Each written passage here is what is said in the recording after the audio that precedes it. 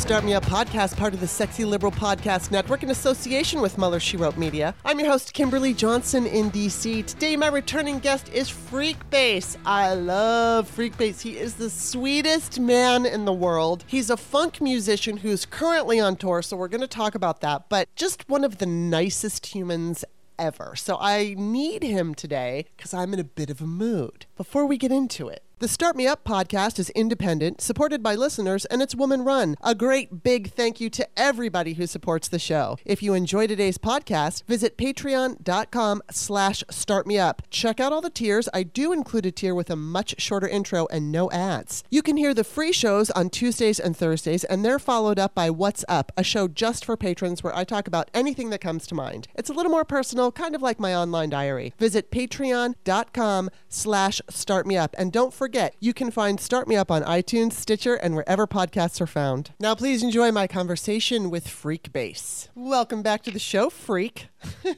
Hey, it's great to be back. I'm almost like feel like a regular, my second show. Plus, you were on Bob's show, and so it's like, yeah, you're in the family now. We're all related. Oh, I love that. Thank you. Well, and I want to call you so desperately. I want to call you the teddy bear of funk, but I don't know if that would irritate you. So I don't want to irritate you, but you're so freaking sweet. Oh, I like the teddy bear of funk. That's got a cool little ring to it. I'm down. I'm an animal lover, so it's all good. And the thing is that, it's funny because I think Bob told you when you were first on his show, he expected a completely different kind of personality.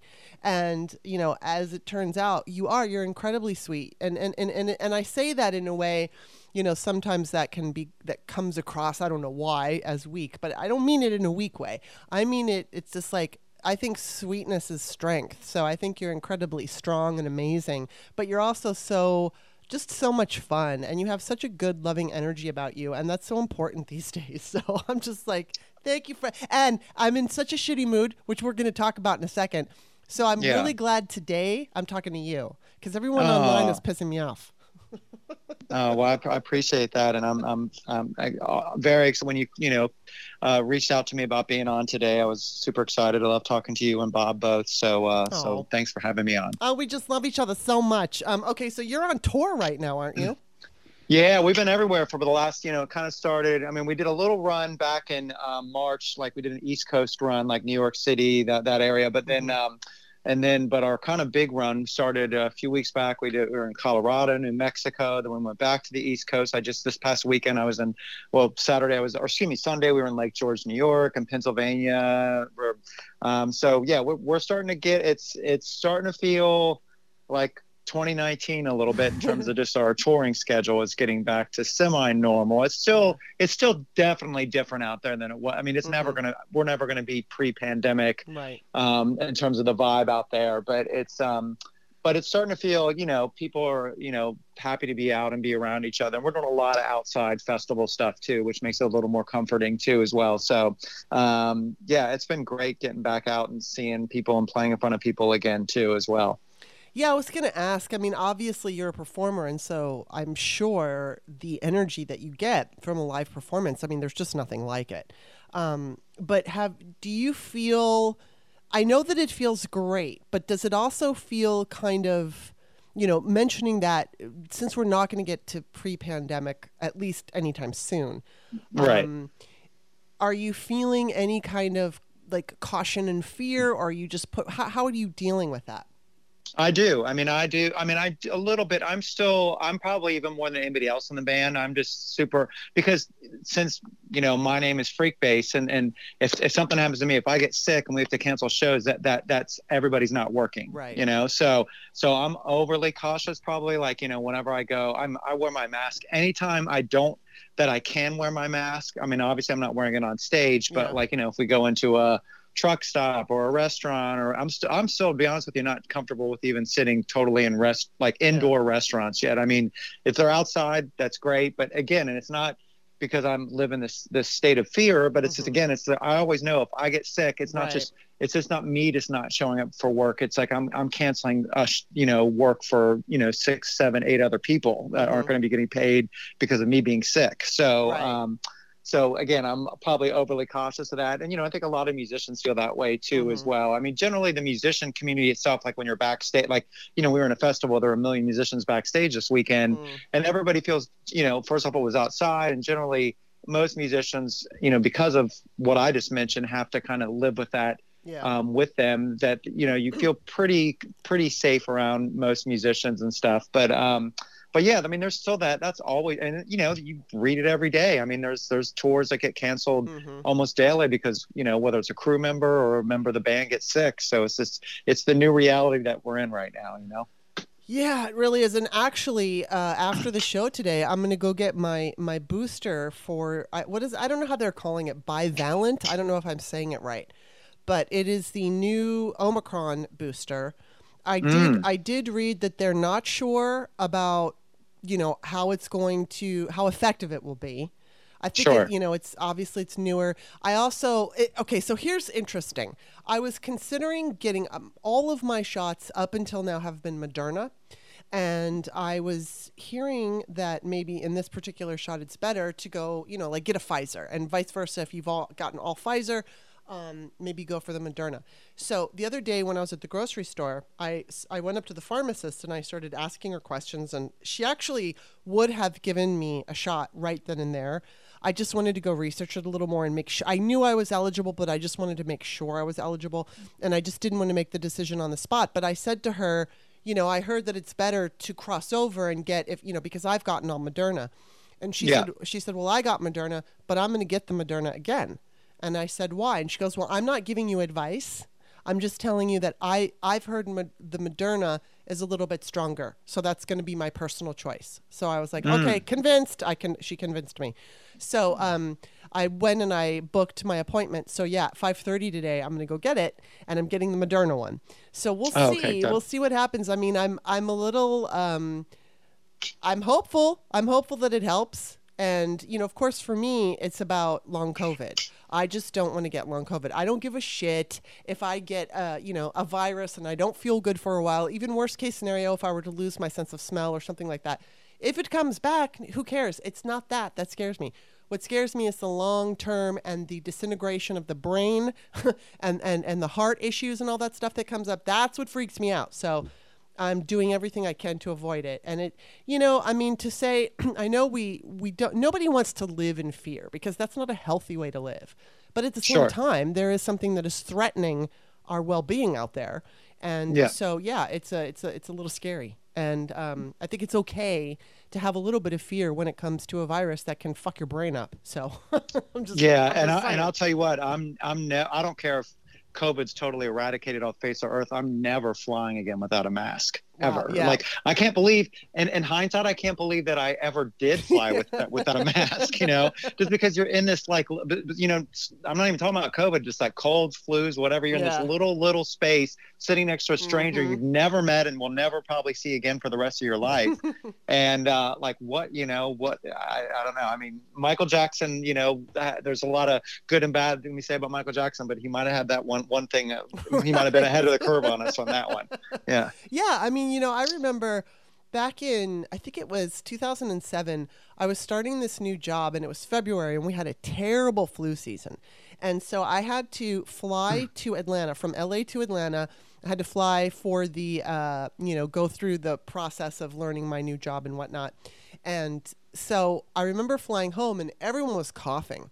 And so and at the time I was dumb because I was a smoker.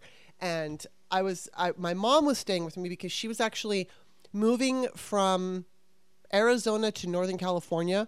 And there was a time where she was staying with me, and she was actually watching my cats while I was away on this work trip. So she picks me up from the airport on Thursday night. All day Friday, I coughed. I wasn't sick, but I was coughing, and we just assumed it was like a smoker's cough. And then she left on Saturday. And Saturday night, I started getting a fever, and I got the flu. And I was so fucked up from that flu for 2 weeks, man.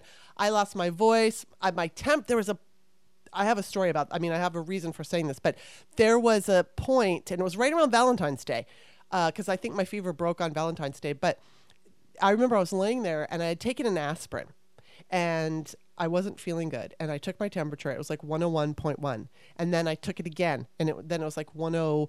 1.9, then 102.3. It went all the way up because I just kept taking it and taking because I could feel myself getting worse. And it went up to 103.5. And so I went into the kitchen, which was like, I can't even tell you how difficult it was for me to get off of my bed and go in the kitchen. And I took Advil. And then I went into the bathroom because I thought I'm going to put, a towel over my face, like a cold towel. And I was beet red. It's like, Jesus, if I hadn't taken the Advil, which actually did help my fever go down, like, what would have happened? Would I just exploded? I mean, I don't know, but it was really scary. Goodness. But yeah, and so I wonder maybe if I would have worn a mask at that point, I wouldn't have gotten sick. So yeah, you're so, I think, we've been seeing it in China. People walk around, that's their normal now. They just they walk around with for masks. Years in the airport. You've seen it in years from the airport. Yeah. Yeah, so it's like it just especially during the flu season and stuff like that when you're grocery shopping too. I think it's something that just a way to protect ourselves. Now, are you interested in getting this Omicron variant vaccine? Oh, for sure. Yeah, I'm about as pro-vax as they come. I mean, I'm the same way. And I have friends that you talk about the long COVID thing. I have musician friends, a singer I know, and she's like 28, 29 years old, and she got COVID, back a year or so ago. And now she has some heart issues she has to deal with. And she has to wear like a monitor, it's like the little thing to see if, like what her heart beats per minute is and stuff like that. And it's all since COVID. So it's, it's obviously playing Russian roulette with everybody. Some people will be totally fine, but some people, and again, it's so early, you talk about that a lot. We're still 3 years into this. I mean, it feels like forever, 5, but 6, it's 7 early. years. That's what's to see where we're at then, Right. So. Yeah, and I'm like, it feels like we've been dealing with it forever, but it is still very young in what we know. Just to kind of switch to something a little before I start ranting about people getting on my nerves. Okay. I just want to know. I mean, I've been an actor, and obviously I sit in front of a microphone right here, but that's not the same as what you do at all. And I'd like for you to kind of explain what it's like for you when you're in the middle of a concert and everything's going great and you're feeling good and the audience is giving it back to you. What is it that you're feeling? What are you going through? Like, take us through that experience, because I've always wondered, and, I mean, obviously there's a certain amount that we can all guess, but, the horse's mouth is the best place to hear it. Sure. Well, it's definitely, there's euphoria to it for sure. I mean, that's the reason why I always think that so many musicians end up doing drugs or drinking so bad, because you're always, once you get off stage, you're always trying to figure out a way to match that euphoric feeling you have while you're on stage. And there's something that's also really strange about being on stage too, is you can be, whether you are sick or whether you've had too much to drink or smoke or whatever it is you do, for some reason, it's almost like the second your foot hits that stage, something like in your brain triggers. I don't know if it's muscle memory or what, and you're like a different human being. I mean, you can do things. The second you're off stage, you're back to that normal messed up person, whatever that is. But yeah, I mean, it's just like, especially with music, and when for me being a bass player, when I'm playing with my drummer and we're really locked into the groove, and you feel like you can almost hit no wrong note, even if it is a wrong note. It'll sound intentional if you do it with the right authority. So it's just there's a bond that happens with the audience, and that's the difference again playing live. The audience becomes almost like part of the band. They're not, they're as much as part of what you're doing as what you're doing. And there's this relationship that happens between you and the audience. I mean, I don't even know how it can be replicated in any other situation. There's a great movie that I liked it a lot. At least it just came out, the Elvis movie that came out, the Baz Luhrmann movie, which I'm an Elvis fanatic. My mom was a huge Elvis fan, so she turned me on to that. And there's a quote, I can't have the quote exactly, but it's something. Tom Parker is kind of the narrator. It's Tom Hanks, playing his manager, and he's talking about it's right around when Elvis and Priscilla were getting ready to get divorced, and he said he knew when he looked over Priscilla and Elvis the way he was on stage. This is like 1970, 71. He's like, she's never going to be able to duplicate or replicate that feeling he has on stage. It's not that it's not like he wants to go around and carouse around with other women. It's just, it's the stage was his love, and she's not going to be able to match that. And there's something about being on stage. It's you know, in the musical side of stuff. It's just it's you are in a different. Again, you turn into almost. It's almost like you're turning into your real person, or you're turning into a different person. That's the dichotomy. Us musicians don't know. It's like, is that the real me up there, or is that the real me off the stage? You just don't know, you know. And I'm sure it's the same for acting in that sense, but it's yeah. So I guess know what's interesting? Okay, I'm gonna say something that I usually reserve for my patrons only shows, because I love to talk about spirituality and everything. So I don't want to beat anybody's head over this. And this is my perspective. I'm not saying you have to feel this way or you have to go along with what I believe, but what I believe, because you said it just that particular way, it is my personal belief that we are ultimately spiritual awareness in human bodies. And so I do think it is the real you. I think our spiritual awareness is not physical, and it is not over when the body dies. There's a lot to this, and I'm not going to get into it, but this is, and okay, now when I say this is my belief is a strong word. I'm leaning towards this because I love on my off time to kind of listen to people who have had near-death experiences and things like that. And I've listened to naysayers and scientists and everything, and everything that I've concluded has brought me to this place right now, which can easily, you know, I can get new information and have a new idea about things. But the conclusions that I've made thus far, I genuinely believe that when we are in, you know, when you're on stage, when you're performing, when anybody is in any kind of, you know, hardcore intelligence, I think that's our, for lack of a better word, higher self. I do think it is our real self. So that's interesting that you bring that up, that you say it that way, because I think that's what it is. I think you're tapping in to your real essence.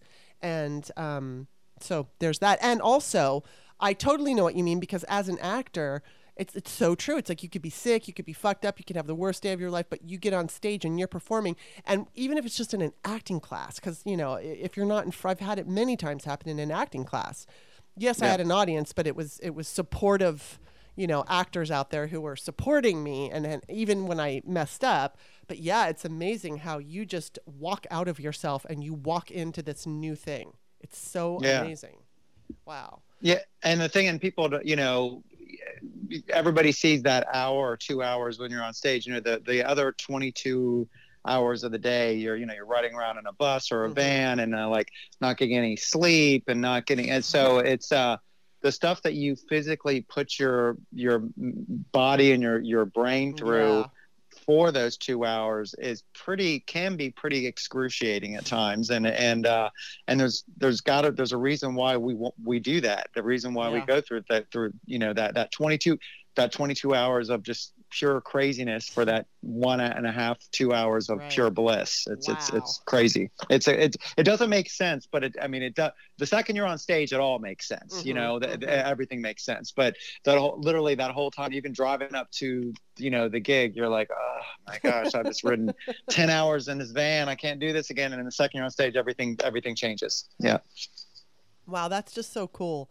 I've always wondered. I mean, I never had obviously hardcore fame or success when it came to acting. I had some, and I was able to, you know, I've been on stage, I've been on television and all that stuff. But I can just imagine what it must be like to be a musician. That's all I've got is my imagination, but I just can imagine how euphoric that must feel. And plus, I mean, music to me is so important. I mean, it's important to so many of us, but just every once in a while, like when I'm down or something at night, you know, oftentimes I will post lyrics from songs. It's because I'm listening to them. It's like, you know, I'm having what I refer to as my after dinner Twitter. Wink, wink. Yeah. And I like to, you know, I'll maybe listen to one song, and that leads me to the next one, Although it was so funny, the other night, Bob came out. I was on the couch, and he came out of his office. It's like 10 o'clock, and I was listening to a girl called Johnny. Do you know that song by the Waterboys? I think I know that. I love that fucking song. I love that song. So my eyes were closed and I had my headphones on, and I was just performing it. And then I opened my eyes and there's Bob looking at me. That's great. But I mean, I was like living the song. Oh my God, I love the Waterboys and I love that song. Anyway, okay, so I'm just gonna switch this over to.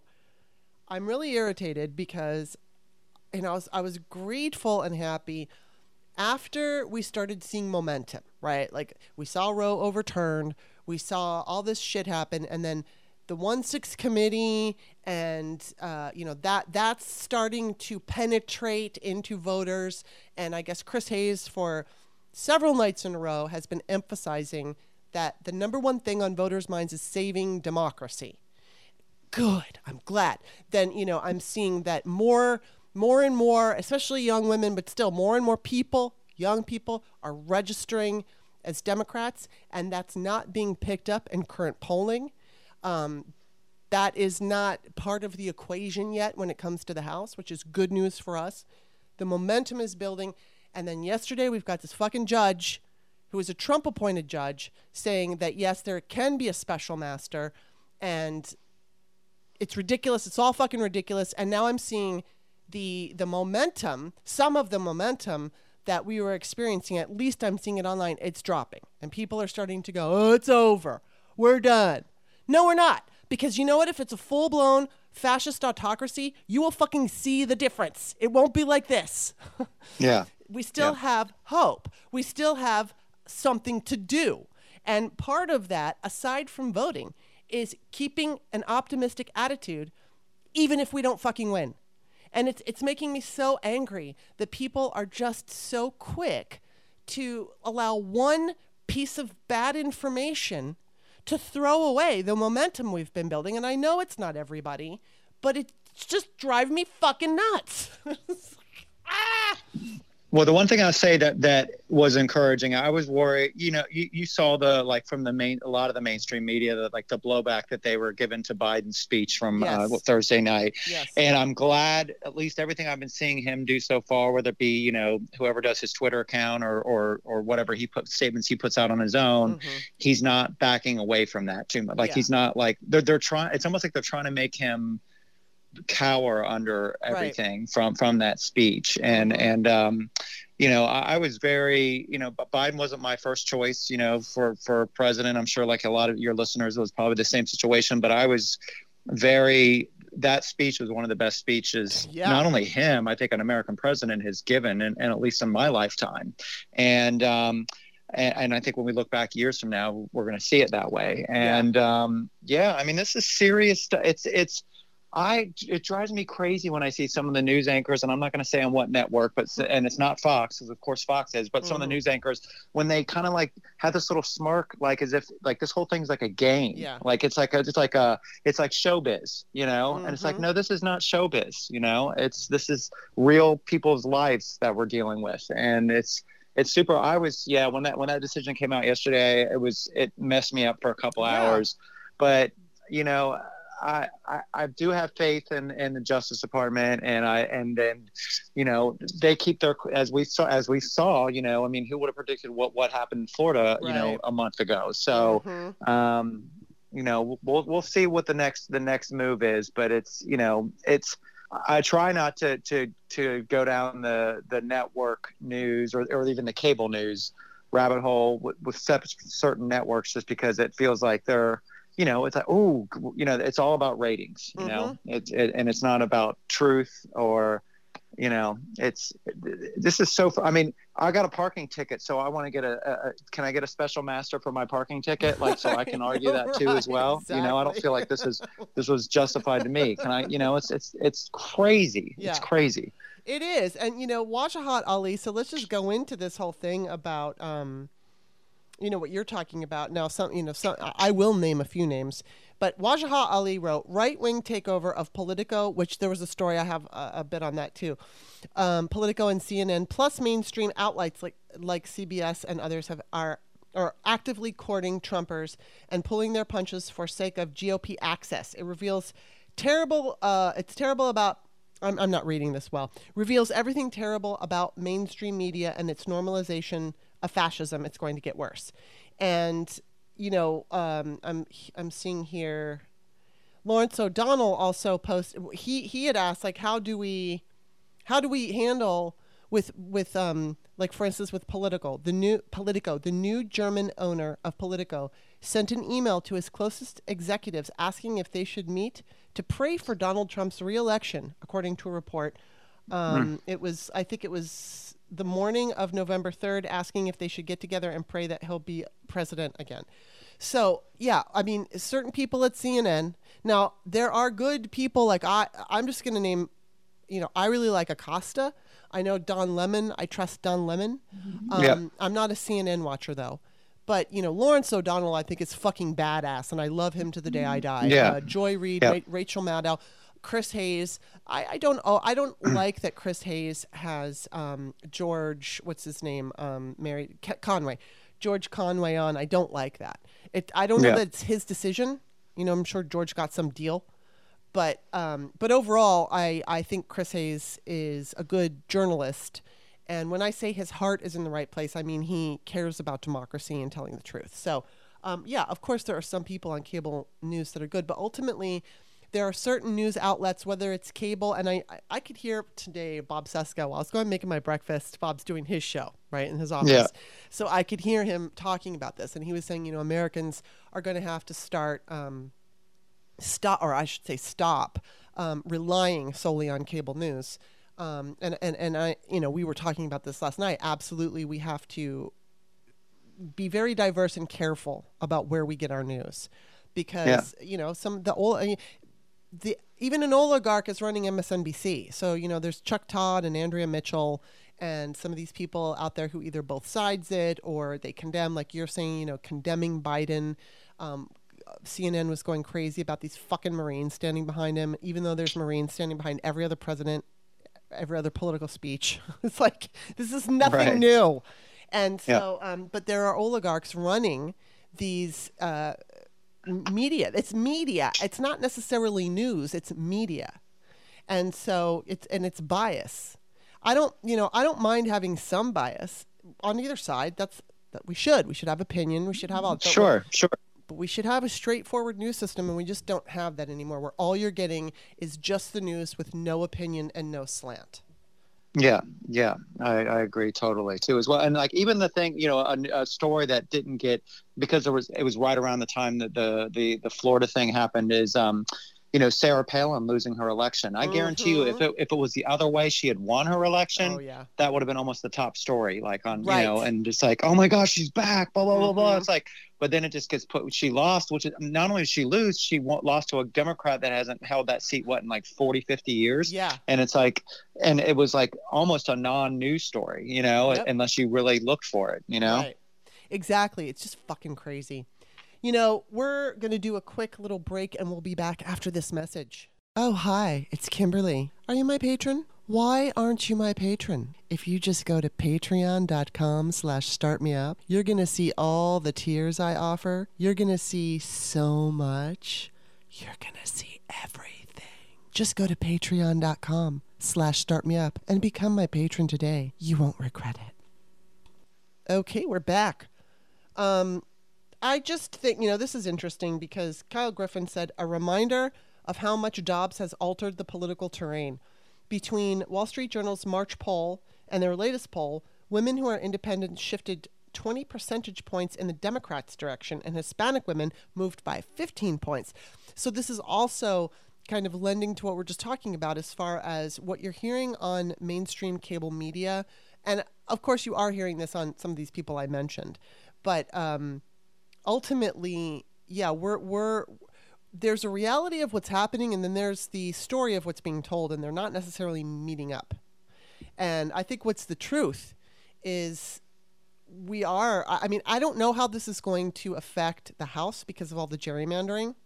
And I can't remember there was a statistic out there or a number out there that it's like Democrats need to win 26 seats, but Republicans only need to win 8 or so. I don't remember how it is. It's long story short, it's easier for Republicans, even if, Democrats come out en masse to vote.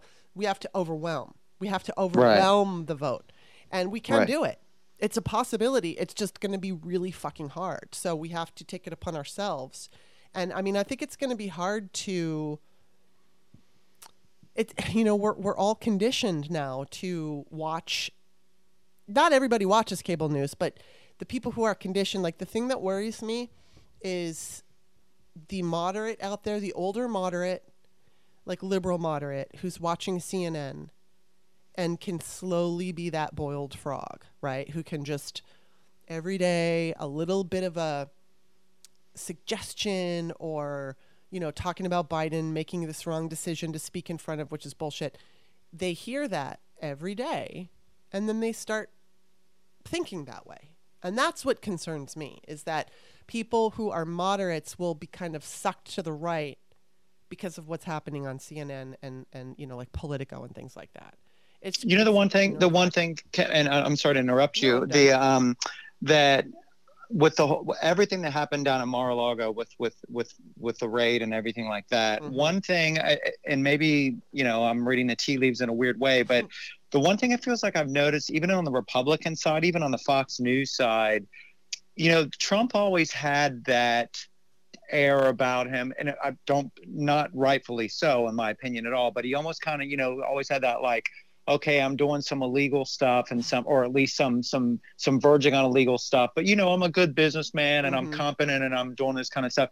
I think with all the everything that happened down there and all the papers they found, I think he lost that. I think even with Republicans, I'm not MAGA Republicans, of course, but like he lost that air of the small, like he always kind of had that, well, yeah, he talks too much and he's an idiot. And, you know, and even, you know, some of my Republicans friends said, yeah, I wish he would just shut up and get off Twitter at the time or whatever.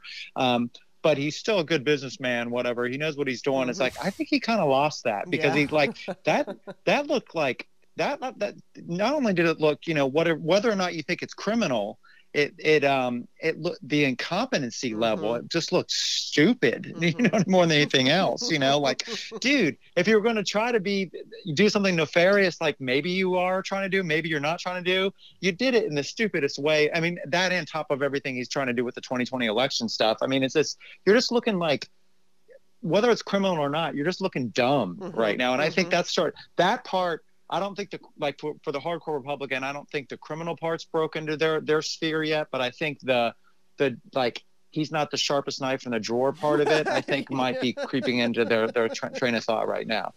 Yeah, that's an interesting, you know, and then I've always said that if, you know, we are seeing a little bit of a break from him from the right, and it's funny too, because Christopher Bouzy keeps insisting that, you know, I don't know if you know who Bouzy is, but he runs Bot Sentinel. And he keeps telling us, I think it was on August 3rd when he first started saying there was going to be stuff coming out that's really bad for the Republicans. It's going to cause the Democrats to win. Initially, he wasn't sure about the House. He's more sure about the House now.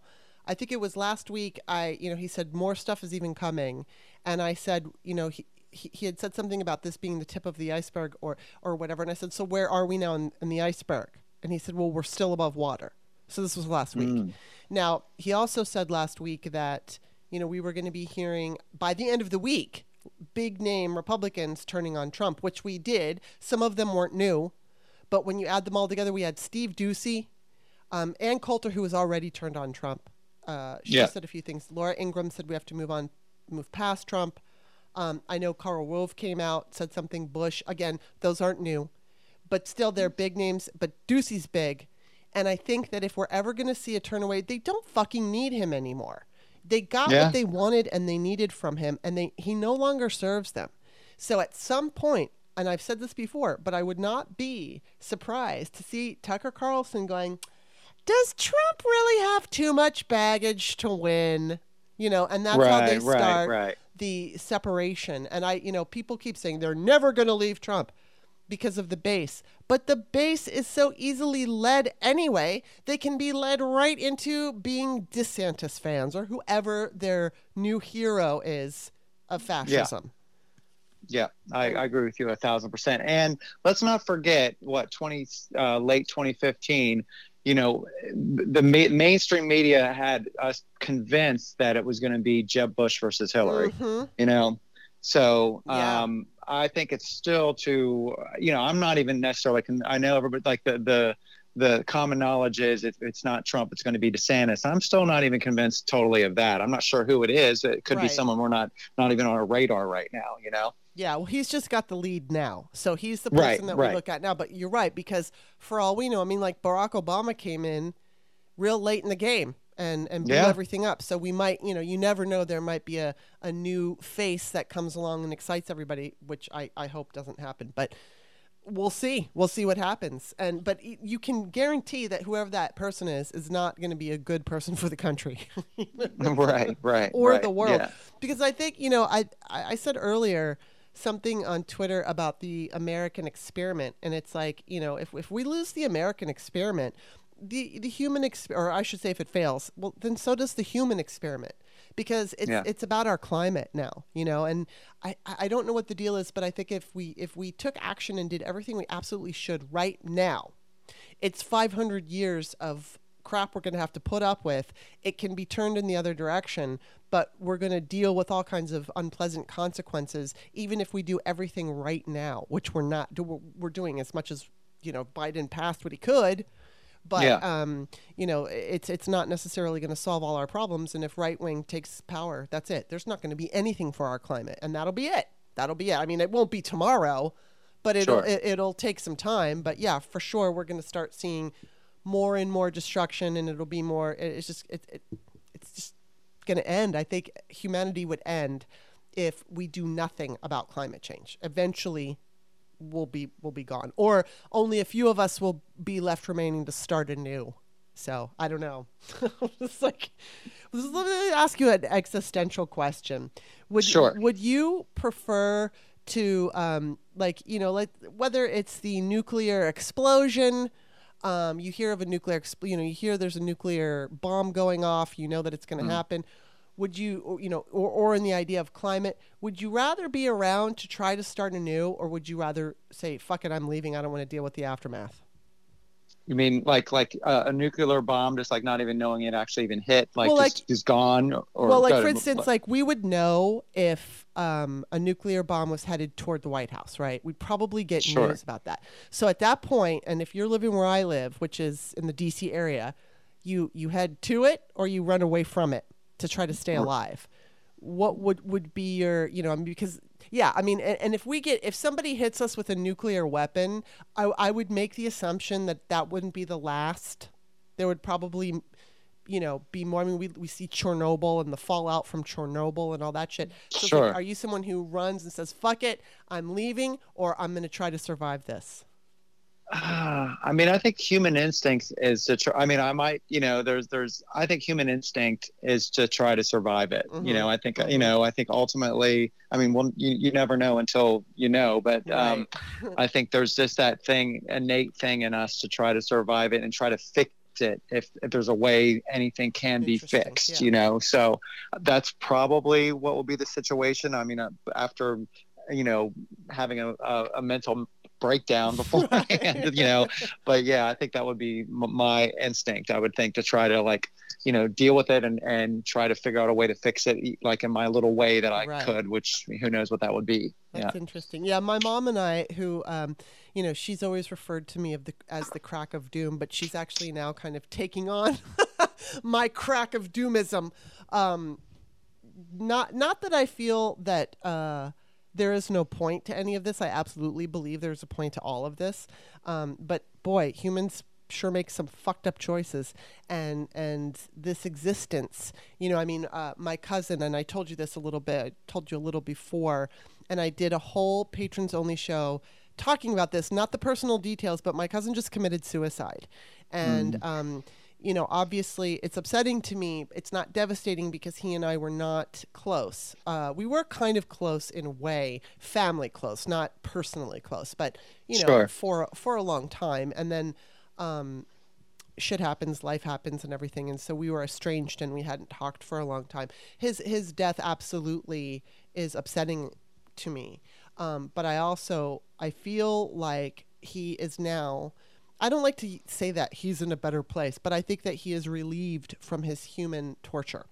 And and he did have some torture, mental torture. Now, I don't necessarily have mental torture, but there is part of me who I don't know exactly what I would do. Like you said, once it comes down to it, it's really easy to speculate and not have to deal with it if it's not really happening. But if it were really happening, my mom and I are like, we're going to run to the fucking, we're going to run to the Capitol. And, you know, and it's like, I know Bob is already like, if there was a nuclear thing, I'd be heading out this way. And I'm like, well, I think I'd be going in the other direction. But I don't know that.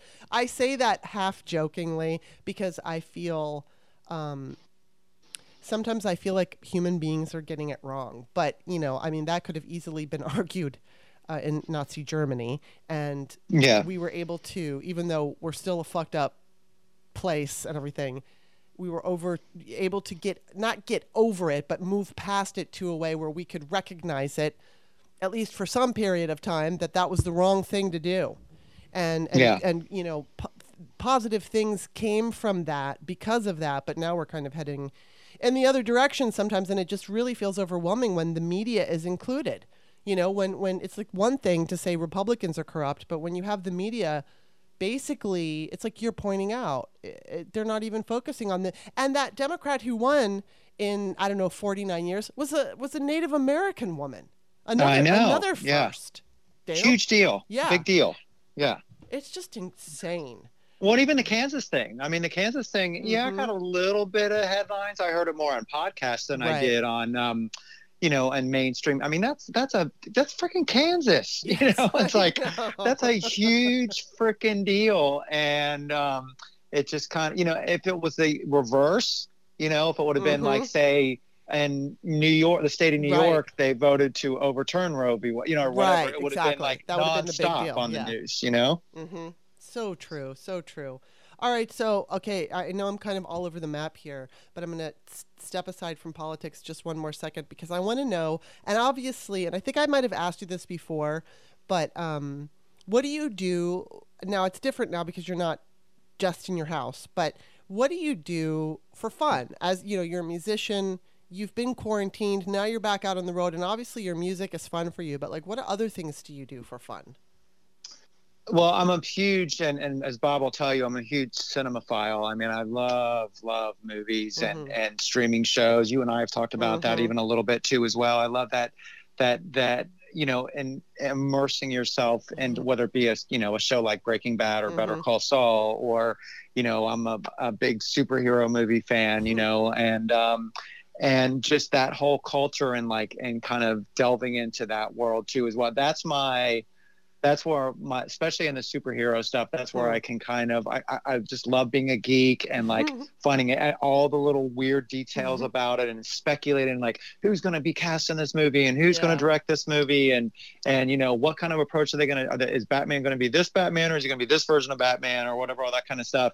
And it's, you know, that's my, you know, and if you saw my studio, there's like little Funko Pops everywhere of every, you know, superhero you can imagine. So that's my, I turn into the most bona fide geek. I'm not a teddy bear musician. I'm a teddy bear geek. Yeah. In that case. So, and I wear it proudly on my sleeve too, as well. So love all that stuff. And, you know, I'm a huge, you know, as you probably know, I love fashion. Yes. I mean, like and that obviously probably comes through in some of the stuff I wear on stage, but, you know, I joke even on my Twitter profile, I said my favorite superhero is Liberace. And,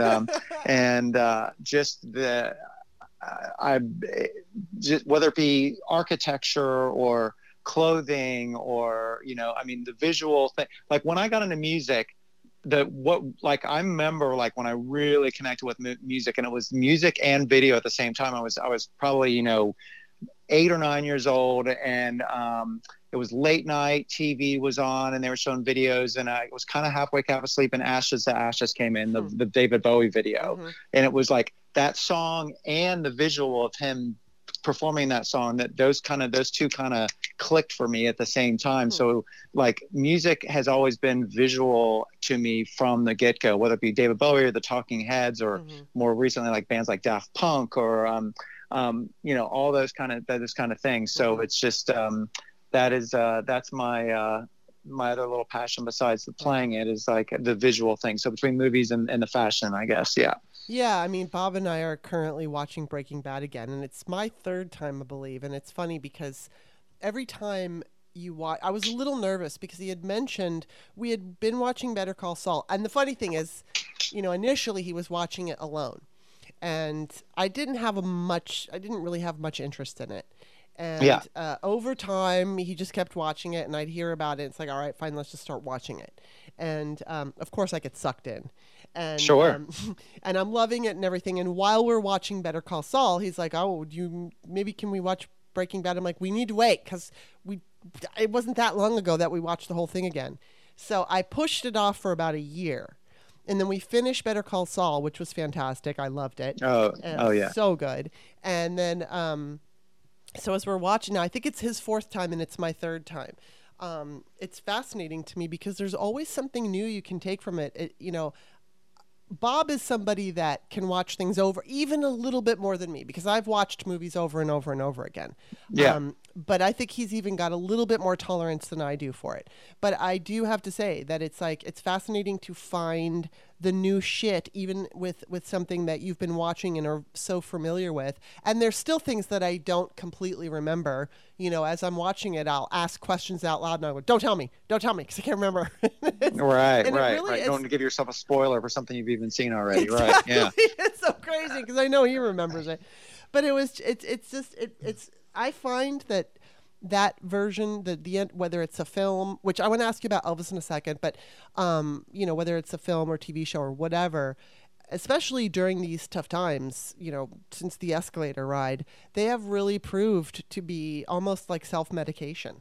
I mean, it's always been that way. Entertainment is a form of, I don't know, I don't necessarily, I mean, it can be medication, but it's just so good for us. It's just so good to be entertained. So, I mean, yeah, it feels amazing whenever you get caught up in a show, a movie, a series, or whatever it is, and then think about what it means. Because there was and I talked about this on my Patrons Only show, but there was that whole, I think it was season 2, and they start off in Breaking Bad in season 2 with the first shot is in black and white, which always indicates it's in the future.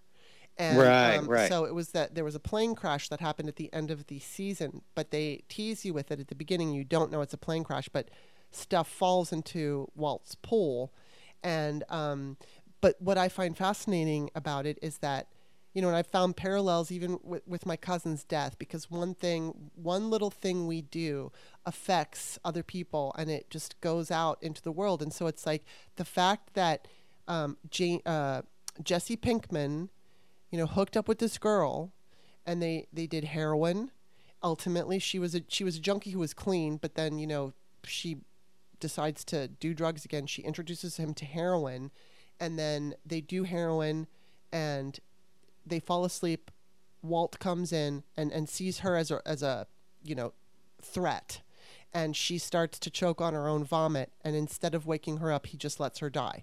And then when she dies, her father is so distraught, who's played by John Delancey, and he's like an air traffic controller, and he's so distraught on the job that because he wasn't paying attention, 2 planes crashed. And that's right. That's what we see. But what a metaphor for life, as far as our actions, what the decision that I make to do one little thing, you don't think in terms of how it affects everybody in the whole world. It's going to have an effect out there that's going to affect maybe not every single person in the whole world, but just, these planes fucking crashed because Jesse and this girl got together and did heroin. Sure. And it's like, sure. I just had to put that out there because I think it was. Well, let's tie that back to, going back to Biden's speech last Thursday. We want to, the media and even us on Twitter and all of us, me included, I'm guilty of it. We want to think that there's an immediate effect after like everything he said in that speech, like, okay, by Monday, the whole world's going to feel that immediate effect of whatever his speech was. No, it may be 6, 8. I mean, obviously, hopefully some of it will permeate before the election, but I mean, even 6, 8 months, a year from now, that's in our world right now. And it's going to take that was some heavy stuff he was laying on. I mean, really, really heavy stuff if you think about it. And for just like everybody to be like, okay, well, let's do some quick polling on how the country thought of this. It's like, no, it's not. Speech like that doesn't, it's going to take a while for that to marinate with everybody, So true. Okay, so with Elvis, I just want to know a little bit about it because my mother watched it the other night. She's like, "Oh my God, you have to watch it! It's so good." And so why is this movie, without giving any spoilers, although it is Elvis's life, but why is this movie so good? And like in comparison to the thousands of others that have been made, what makes this one so good? Well, and there are kind of there are actually kind of spoilers in it, just in terms of the way they do it. So watch what you hear. But Right. well, first off, in 2 words, Austin Butler. Okay, that's He is. I mean, if he doesn't win the Academy Award, I'd be willing to bet $100 he'll be nominated, because Right. he is.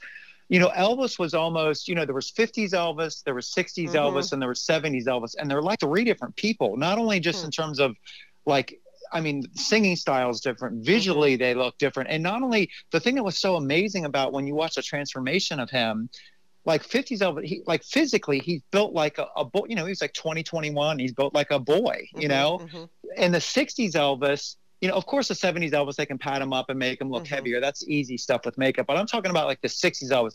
In the 60s, Elvis looked like a man. Like he was like, broad shouldered and, broad chested and thicker guy. And Butler, like, I mean, maybe there were prosthetics, or maybe he just lived in the gym for whatever he did. But like, there's visual transformations that happen to him. And the thing is, me being an Elvis fan, I can say this: every time they've done Elvis in a movie, like whoever's played Elvis, it's always kind of like, yeah, but Elvis, most movies, when they cast an actor, the actor always looks better than the person that they're playing. They're always a little bit better looking than the person they're playing. Elvis, it's always been the opposite. No matter who plays Elvis, no one could look as good as that guy. I mean, he's just so freaking handsome, dude, and it is what it is. And Butler doesn't look exactly like Elvis, but he's just about as striking looking as Elvis is in terms of his looks, and that really helps a lot. Understanding why would girls and women and just the general public, men, envy to be him, and like why was this so crazy? He just does it so well. He doesn't overact it. The cost, I mean, it's Baz Luhrmann, who did Moulin Rouge and did Romeo and Juliet, and it's it's definitely got his stamp on it. And it's a tragic freaking story too, as well. They don't go one extreme or the other. They don't make him like, like a behind the music thing, but you really see his journey. You see where he was influenced by. You understand, like, as much as he had the world at his fingertips, he was basically alone by him. The Beatles had each other. They had, as famous as they got, they still had the 3 other guys that could kind of bounce and deal with this fame that they were going through together. I mean, that's the only close comparison that I can think of in pop music.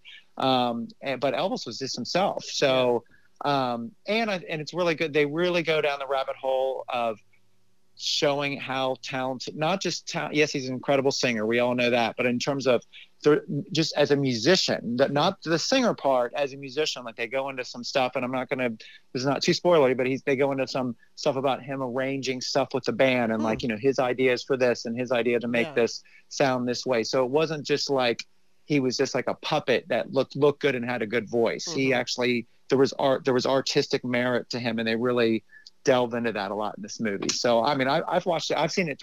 I got to go to a press screening because I was on a podcast actually being a reviewer about it. And so I got to see it really early. I saw it again after that, and I've seen it 3 times already, and I could probably watch it 3, 4, 5 more other times. It's very rewatchable too, on top of everything else. Wow, that I watched on my own. I just watched the trailer, and I felt the excitement coming from the trailer. And I didn't have a big desire to see it. Just because I have seen other movies, and it's like, okay, another Elvis movie. But then everybody starts talking about it, and they're screaming about him, and just saying amazing performance. And my mom said the only flaw that she saw at all was, we know that what's her name, Priscilla, he made her dye her hair black, but I guess at 14 they had her with black hair. My mom said she didn't have black hair at 14, but that was it. Good shot there. Yeah, but that was it. That was it. She didn't know. And it's funny because I didn't have any kind of opinion of Elvis. I was a kid. I was a kid when he died. And I remember, my aunt was really upset about it. And I had just, I understood that he was the older Elvis. and the drugged up Elvis, and I just didn't think anything of it. And then I was working on Days of Our Lives. It was the first time I ever worked on that show, and it was it was December of 1995. And the guy, his name is Austin, on the show. He was playing Austin. He brought in the Elvis Christmas CD. And so they were playing it in the makeup room. And I was like, oh my God, this is fantastic. And I went and I got it. And then I became an Elvis fan. And I'm primarily fond of his rockabilly, his earlier stuff. Like Little Sister, even the fun, Itching Like a Man on a Fuzzy Tree, All Shook Up. I love that song. I mean, and then of course there's like the Hunka Hunka Burnin' Love. And I mean, there's that version. I love that version. And some of his ballads I really like, although I'm not the big ballad person, but I mean, I just can't get over how good Elvis is, especially that rockabilly. It was just, he was fantastic. And then, what's wild is you see just as a pure singer, the way he sounded in the 50s, the way he, in the 70s, yes, he was overweight and the drugs and all that kind of stuff, but he was almost singing like a freaking opera singer. And this is for an untrained singer. I mean, his voice had developed like kept getting, the older he got, it kept getting, a lot of times singers, as they kind of age, they kind of lose a little bit off the top. And he kept getting better, like just in terms of just a technical aspect. It was like, he's doing things with his voice that someone that's not untrained should be able to do with their voice, Well, that's interesting. Yeah, I think we're probably going to watch it this Saturday because I know it's a little over 2 hours. It's like 2.5 hours or 2 hours and 40 minutes. Yeah. It is pretty long. Yeah, it is. But it doesn't, to me, it didn't feel long. I mean, it's got all the razzmatazz that Baz Luhrmann does. I don't know if you've seen Moulin Rouge or any of his other movies, or Great Gatsby. It's very visually, boom, boom, boom, boom, type thing, Yeah. Well, yeah, I mean, I just know that for the weeknight, we don't have that much time to dedicate for it. So yeah, we have to wait till Saturday. But I'm very much looking forward to it, and it looks fantastic. But I think it's come to the time in the show that we're gonna part. So before I let you go, as I tell everyone out there where to find you. Well, the all-knowing place, I guess, is always the old website, which is FREEKBASS. I spelled it a little different, freekbass.com. And one place I spend quite a bit of time on nowadays, which I highly recommend people to stop by, not just for me, but for everybody, it's on Twitch. And my site is twitch.tv/freekbass. We talked about playing live.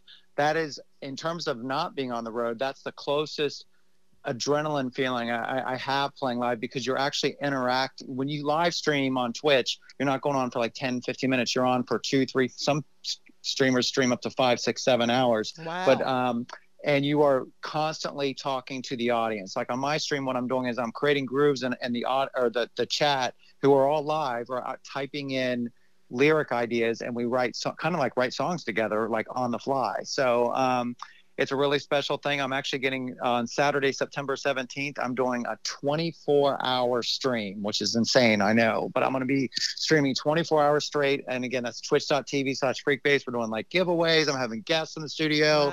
Wow.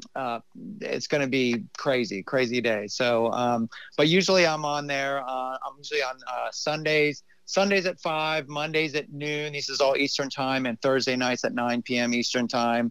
You can find me on there. So Bob's actually, I can never thank Bob's. I know a lot of people that are now on my Twitch stream, or Bob sent them that way. Which, again, thank you, Mr. Seska, for all that. And it's a really cool. Twitch is different than any other social media platform because it's all live streaming. It's not like, that's not just some extra thing they do like a lot of this. That's the whole thing. And it started off for gamers, and the musicians gravitated. There's like talk shows on there now. There's baking shows on there now. It's become this whole. I'm actually going out next month. I'm going to, which is called TwitchCon, which is out in San Diego. It's like 30,000 people at the San Diego Convention Center, of all those crazy Twitch people. So it's like kind of like this little interesting set, but it's a really cool spot just to go and just search around. Even no matter what you're doing, you'll definitely find something on there you'll like. I'm gonna check that. And of course, you're also Freekbass, which is FREEKBASS on. It's at Freekbass on Twitter. So don't forget to follow him on Twitter too if you don't already. Yeah, and I'm looking right now. You've got that new fucking profile picture of the cat. Oh my God, that is the coolest picture. I love that. I know, I just did that today. Somebody said, it's like, somebody sent me that, this looks like you if you were a cat. I'm like, okay, yeah, you kind of does. Yeah. So funny. But then, of course, I scroll down and I see, you can't unsee this now. You posted something that says, I can't unsee this now. And it's somebody putting their toilet seat in the dishwasher. That is so gross. Oh my God. And I think Rex posted that. Yes, I was like, oh my gosh. I know. Yeah.